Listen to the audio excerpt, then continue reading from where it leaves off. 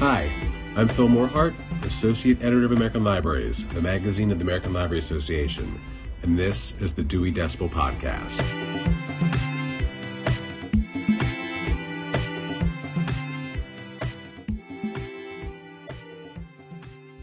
Cybersecurity. It's been dominating news cycles lately. Whether it's allegations of Russians hacking computers to influence U.S. elections and politics, to smaller but no less important reports of private individuals who find themselves at the mercy of malware installed unknowingly on their computers. Cybercrimes and cybersecurity affect each and every one of us every day, and libraries are no exception.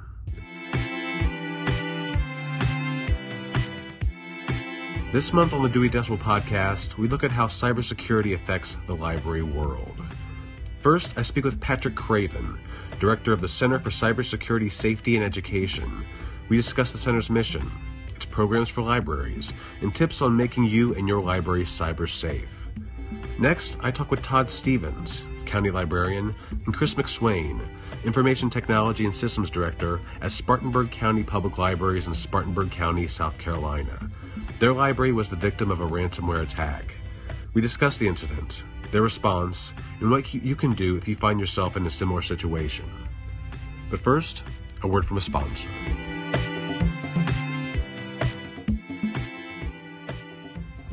ALA Job List is the award-winning source for jobs in library and information science and technology, or the LIST, L-I-S-T. If you're looking for a new job or an employer who wants to advertise a job opening, Job List has you covered. Job seekers can refine and filter searches by position type, employer, and location, post resumes, and automate alerts to never miss a posting. Employers can rest easy knowing that ALA reaches the engaged professionals that you want to hire. It also simplifies recruiting by offering flat rate pricing, discounted multi-ad packages, and enhanced postings for increased visibility. ALA Job List. It's where job seekers and employers get results. Visit joblist.ala.org for more information or to begin your search today. Get on the list.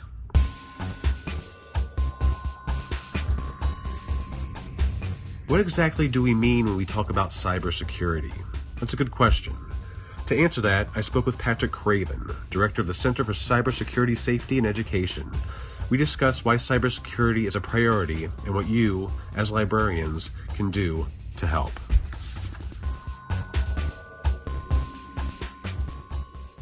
All right, we're here with Patrick Craven. He's the director of the Center for Cyber Safety and Education. Patrick, welcome to the Dewey Decibel Podcast. Hey, thanks so much for having me. Absolutely.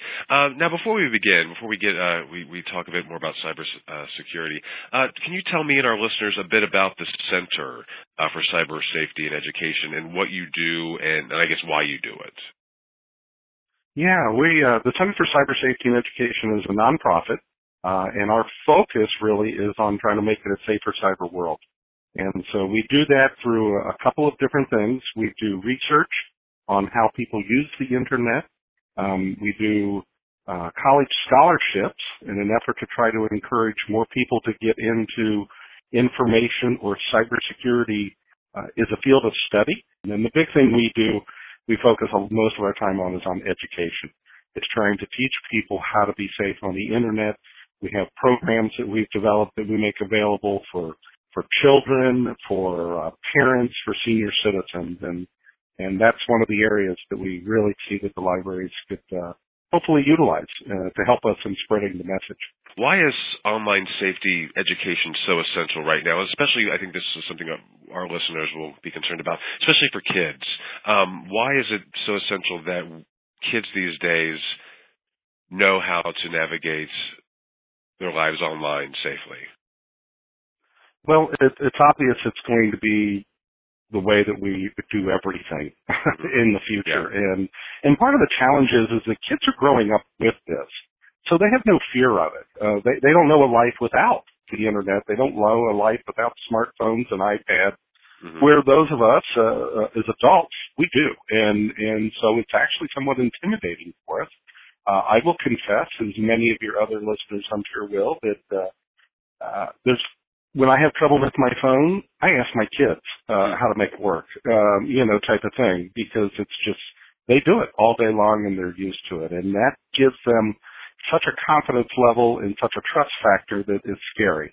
And that's where the danger comes in, because they don't have a fear. I often look at it as, if you grew up with a pool in your backyard, you probably are pretty good swimming and you're not afraid of the water. Well, that's how these kids are. They grew up with these, they're not afraid of them. And there's a lot of danger that exists on them. They think everybody on there is nice and is their friend and is who they say they are. And we know that's not the case. And so we're trying to help communicate those messages to them from a safety standpoint, stranger danger, that type of stuff, all the way to, identity theft and those types of things. Even then you can get into the darker side of it, of abductions and suicides from bullying. It's just, there's so much great that can come out of the internet, and we want it in all of our schools and libraries and homes, but there got to be some lessons that go with it so these kids can stay safe. Absolutely. Now, you mentioned you have numerous educational resources, and you've been working with libraries on some of these, or you have programs available for libraries. One is Safe and Secure Online. Can you just talk a bit about this? How did this program come about, and what you're offering? And I guess we can get to this later, but how libraries can get involved. Sure. Well, what's really interesting is we are actually the charitable foundation of an organization called ISC Squared. And it's one that I would not expect anybody to have heard of unless you're in the cybersecurity industry. And what they are is the premier certification organization for cybersecurity professionals. So if you're becoming an attorney, you have to go to school and then you study and prep and you take the bar exam in order to do it, or a CPA would do the same thing. That's what this is for cybersecurity professionals. So we are working with the top cybersecurity professionals literally in the world. ISC Squared has 135,000 members in 107 countries. The Safe and Secure Online is kind of the brand name of the educational materials, separate from our research or our scholarship program. It's called Safe and Secure Online. You can get to it through that, or you can get to it through imcyber6.org. Mm-hmm. Yeah, I've just been looking through and researching your work for the past couple of weeks, and you've partnered with Jim Davis. As you don't know, he created Garfield, and so you have this interesting Garfield branding, and some of you have this digital citizenship library program that I think some of our listeners probably be interested in, that has lessons plans and puzzles and coloring pages. So I encourage our listeners to go to your website and check this out, because there's a basic plan that's free, but also goes up to something that you do pay for. But it does seem like it's important. We have the exclusive global rights to work with Jim Davis and Garfield to create cyber safety lessons for children. And what makes this so impactful is anybody knows, librarians know this, teachers know this, in order to teach any lesson, you have to engage the kids, your audience, whether it's children or adults. You have to get them to pay attention. Mm-hmm. And that's when we turn to Garfield. The kids know Garfield. They love Garfield. He's been around for 40 years, just to make everybody feel old. And so we are created with Jim lessons using our security experts. We've put together lessons on privacy, on safe posting, on cyberbullying. We have more in the works. They have cartoons with them. They have comic books. There's posters, stickers, trading cards, all kinds of fun things to help engage the kids in learning how to be safe online. And so those are the kinds of things that we look at, is how we can help partner with the libraries, is to be able to offer material. So when you get into the Garfield, as you mentioned, there's some free stuff on there that uses Garfield that we've made available. But when you get to the comic books and the digital lessons and things like that, there is a small fee for those. As I mentioned at the beginning, we're a nonprofit, so we're just trying to recoup our cost out of it. We're not trying to make money on it. We're just trying to recoup our effort of what we put into it, and so those are available for libraries. But one of the things that we try to encourage you to do is to look at having maybe a cyber safety day or days. You could do several of them a year, and we've got a lot of libraries we work with that are doing that. They're utilizing our programs because for the parents and seniors, we have PowerPoint presentations that are available for free on our site, iamcybersafe.org, and that they can be downloaded and put on a presentation for seniors, which deals a lot with scams because that's where they're most vulnerable. Mm-hmm. For parents, the parents one reverts back to some research that we did, which you can also find on the website. It's just terrific research on how children use the internet. And one of the things that we found that elementary school kids, that 40% of them have chatted with a stranger online. And so the parents one begins to deal with what should I be doing as a parent to help protect my child, to help teach my child. And so we've created a presentation for them as well. And then there's the Garfield materials for the elementary school. There's some stuff for middle school. Now, for those of our listeners who might want to start doing this immediately, they haven't had a chance to go to check out your site or what you offer. Is there anything what should parents and what should librarians or anyone do? Like, what are some good first steps to protect yourself and to protect your kids?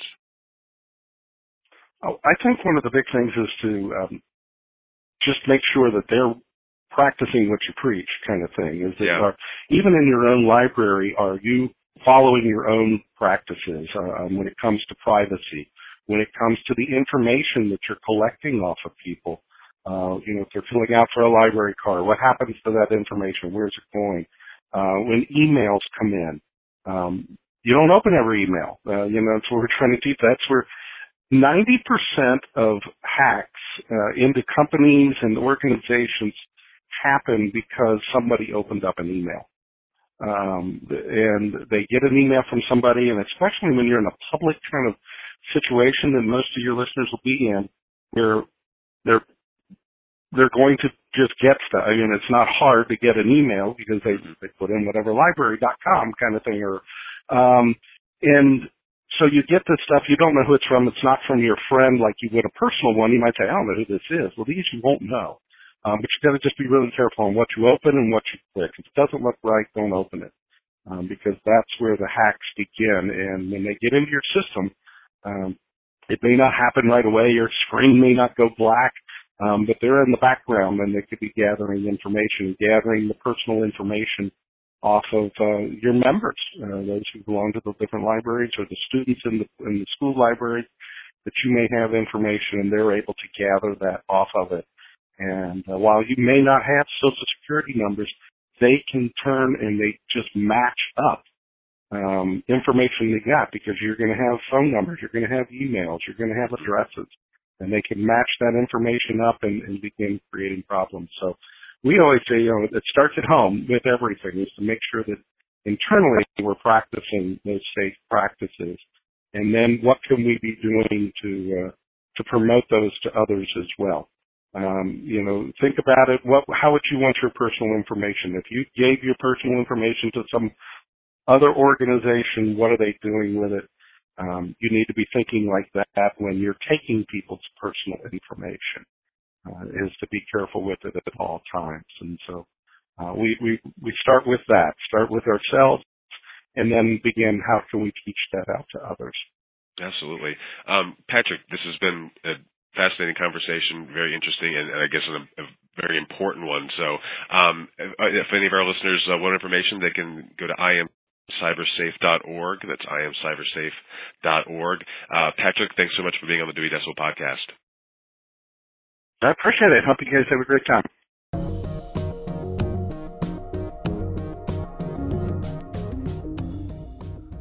Join American Libraries Live for a free webinar to learn how to serve more patrons with expanded, unlimited streaming video. American Libraries Live webcasts cover the full spectrum of library topics and give the ALA community a chance to learn about and discuss issues it deals with daily. This Wednesday, August 1st at 1 p.m. Eastern, library industry veterans Jim Schmidt and Brad Gray will explain RB Digital Streaming Video, a new streaming video service that allows patrons to binge watch videos without breaking your library's budget. Also, Jocelyn Bates of Las Vegas Clark County Library District will share her library's experience with RB Digital, how much their patrons enjoy access to the service, and tips to successfully promote this service to your patrons. Again, that's this Wednesday, August 1st at 1 p.m. Eastern for Serve More patrons with expanded unlimited streaming video. You can learn more and register at AmericanLibrariesMagazine.org/AL-live.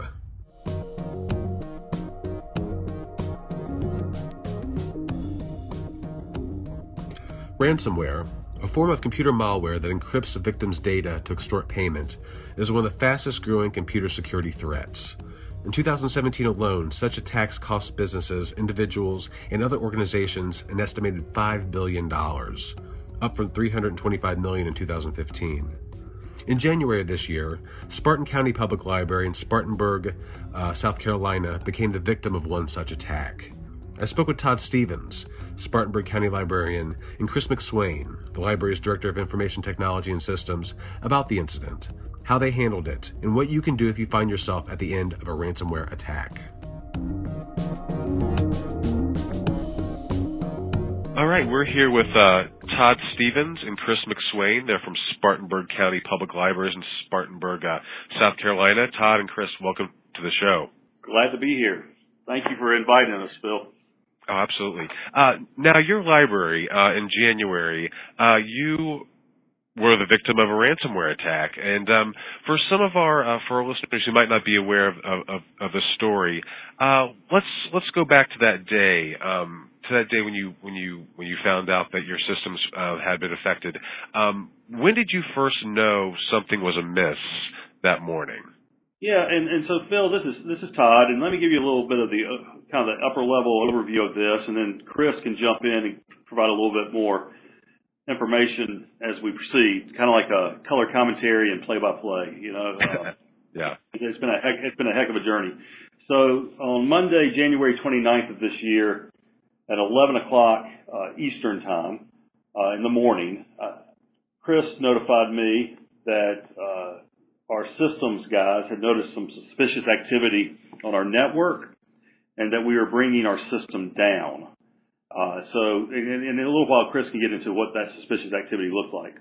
But so what we did is we brought everything down, and in doing so, we stopped providing direct public services using computers and any sort of technology because we had to stop the encryption as quickly as we could. Mm-hmm. So as the day proceeded, Chris and his team tried to bring the system back up. We had a solution in place that essentially failed, and it was about 10 o'clock, almost 12 hours later in the day, when Chris said, and his words have resonated with me, he said, "We're dead in the water. We're dead in the water." So our system had been hit with a ransomware, mm-hmm. and we were literally dead in the water. And Chris can explain to you a little bit more detail from the IT side, the intricacies of all this. We did have a solution in place that we were under the impression would work, and it failed. And I use the analogy, and I tell people it's like this. You're driving down the road, and you have a flat tire. You get out, and you open up the trunk of your car, and you pull out the tire. But guess what? There's no tire. And so what you do is you go out and you buy a tire because you're going to be ready next time. See, this is our second time being hit. And so we were prepared. We had a solution in place. And so we're driving down the road. We had a flat tire. We jumped out and said, "Hey, we got a spare tire." Pulled it out, and it was flat. And that's essentially what happened. So we've been hit with this before. We were prepared for it because we didn't want this to happen again, and our solution failed us. And so we've had some very important, meaningful conversations with our vendor.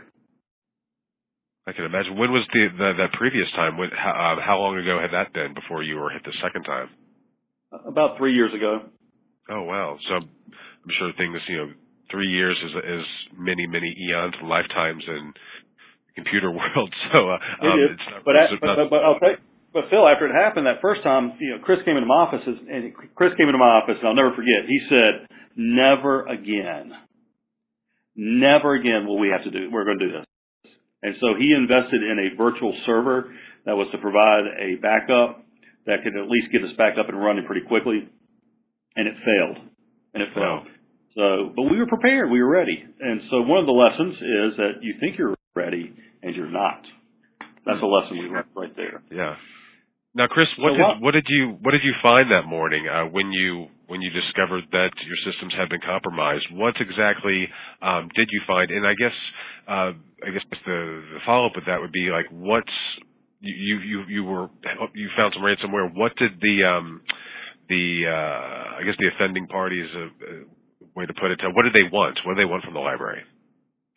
So they early that morning we started getting some phone calls in of just random systems that we use, internal systems, having problems. And so in looking at that, we started noticing that desktop icons were crashing. People couldn't access their documents, and upon investigating that, we found that we actually saw the encrypted version of those. And so we immediately moved to a containment mode where we tried to shut down everything and lock it off so we could start investigating where it was from and how to contain it.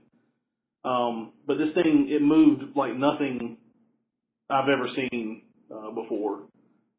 It encrypted, pretty much everything within about an hour and a half. And so the offending party wanted, I think it was about $38,000 in Bitcoin at the time. When you found this, your systems had been compromised, how did that affect the day-to-day operations of your library? You said I think you went offline. How did that impact your services? From a technology standpoint, I mean, we shut down our website, we shut down email communications, we shut down lending services through our ILS, and we shut down all public and staff machines on the network, and only left up necessary machines for us to work at mitigating this. Now, Todd, from what I understand, is you refused to pay this ransomware. I guess the ransom you refused to pay it. Now, how did you? I guess first of all, what kind of communications did you have with the people who you're holding your system hostage, and why did you refuse to pay? And I guess the follow-up, the flip to that would be, how did you get back online after that? What was the response to that refusal? Okay, so we didn't really have any direct communication with those folks who had the ransomware script, because the way my understanding is, the way this works, it just goes out and latches on to a vulnerability, and so it latched on, and then we would have to engage with it to then begin the ransom paying process. I see. So we it's not like we were in communication back and forth with one another. It was waiting for us to engage it. Then it would take us to the payment options, which was Bitcoin. And so how did we reach the conclusion not to pay the ransom? Chris McSwain here walked into my office and said, "We aren't paying this ransom." And I said, "Okay, let's talk it out." And I said, I asked him, "Let me know what you're thinking here." And Chris made an interesting point, and one of which was that if we pay it, then we are now a known entity that will pay. Mm-hmm. And so who wants to be on that list? True. Right? And the second thing is, and I think this is an interesting point, we could have paid it. We could have paid whatever it was and had essentially received our information back. But there are instances where you make that payment and you have your information come back to you, but they've embedded it with another ransomware packet into another file. So you have essentially allowed yourself to become vulnerable again. So we felt like while it was painful, it was worth it to make certain that we were protecting the system over the long term by not paying the requested ransom. Oh yeah, that makes total sense. That's interesting because I'll admit to being a complete novice when it comes to these type of cybersecurity issues.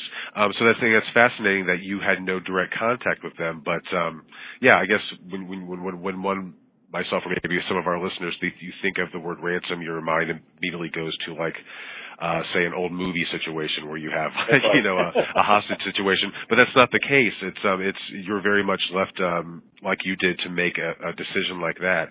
I'm curious to that kind of crime analogy. Did you contact the police or the authorities to let them know what had happened, and if so, what was their response? Yeah. So yes, to answer your question, we did contact the FBI, but we made a decision in-house to engage law enforcement after it. We had put ourselves in a position of recovery, because if we were actively involved in trying to bring up our system and we engaged law enforcement, there's a chance the law enforcement could have come in and sequestered our data, which would have hindered our ability to get back up. So along the process of restoration, Chris and his team took screenshots, made notations of script, and pulled together the information that law enforcement would need after we were fully restored. And how long did it take for you to get to fully restore yourself once you had made the decision not to pay? Well, and a great man, Phil. Each of these areas we could go on all day and talk about this, because let me back up a little bit, and I'll answer your question. The way Chris and I established our communication pattern is, once we came down, Chris and I would meet 3 times a day. We would meet in the morning, we would meet after lunch, and we would meet end of day. And so the morning, we would establish what the work plan is for the day. We have 10 locations. We're spread over 811 square miles. We're a very large county. So I have 220 staff. And so we had to be very methodical in what our process was going to be. So Chris and I would meet every morning, look at what the work plan is. We would touch base by phone after lunch, and then we would meet face-to-face at the end of the day to see what the measurements are. Have we gotten to where we need to be? That communication process probably went on for close to 4 weeks. And in that 4-week process, Chris made a comment about knowing when the project was complete. How will we know we have full recovery? And so we are at full recovery, but we probably did not hit what I would consider total overall full complete recovery until maybe a couple of weeks ago. Our listeners should probably take notice of the fact that you might get hit with this, but it's going to affect you for many, many months afterwards. Well, it continues to affect us because it has changed our disaster preparedness. It has changed our staff training. It has changed how we are handling third-party applications such as Dropbox or Evernote. So the lessons that we have learned are being applied today. So it continues to reverberate, and will continue. I mean, it's changing processes that will be in place this time next year. Yeah. Now, from what I understand, that you think that the offending malware and ransomware infected your system was via an email, I believe. Now, you had mentioned some preventative measures that you've taken. Can you elaborate on that a little bit? Like what has, you said you had some measures from your previous attack. What did you change after the second attack that maybe you weren't aware of after the first one?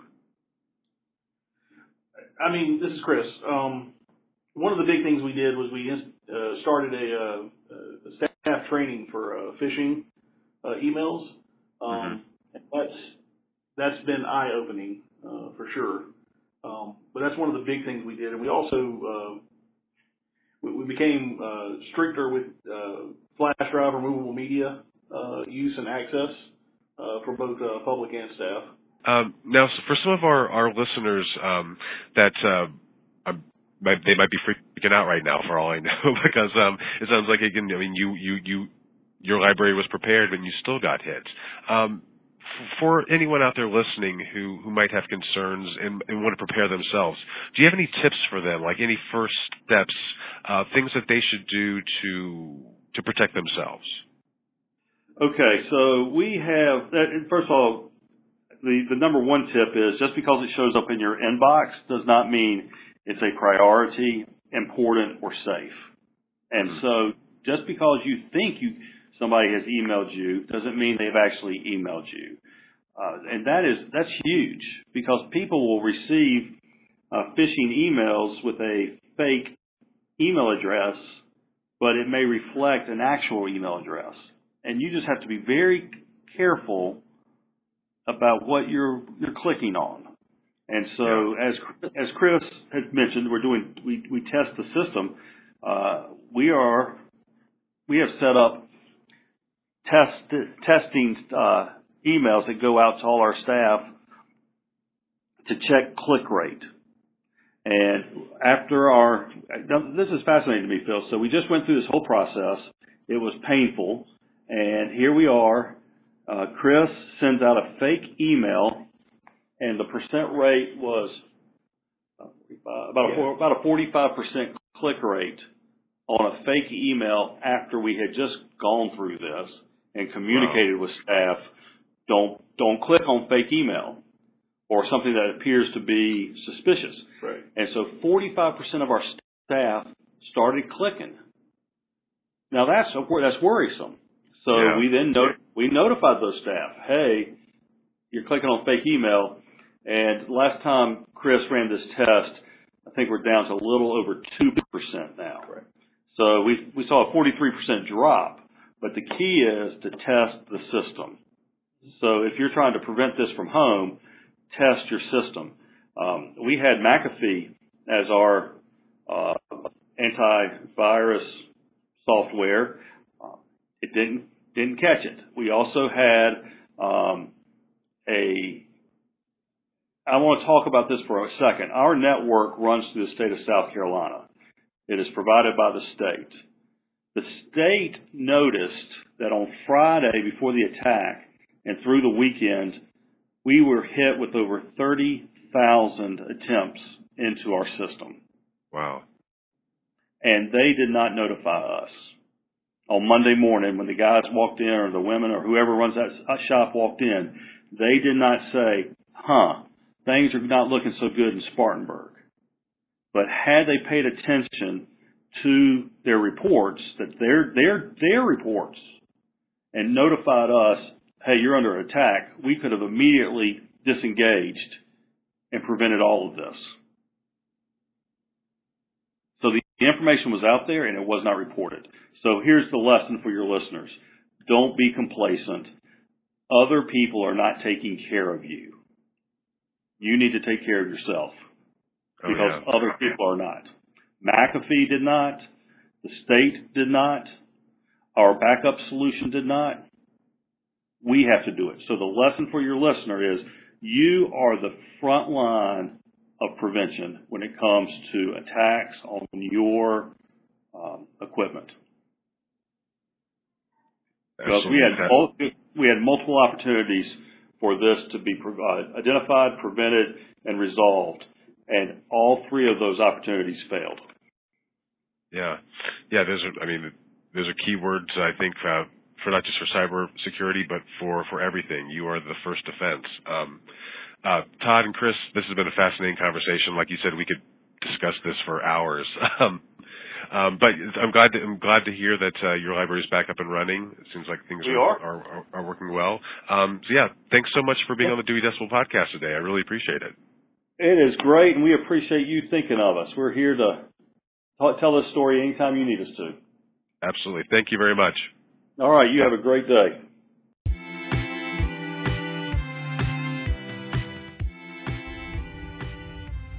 That wraps another episode of the Dewey Decibel podcast.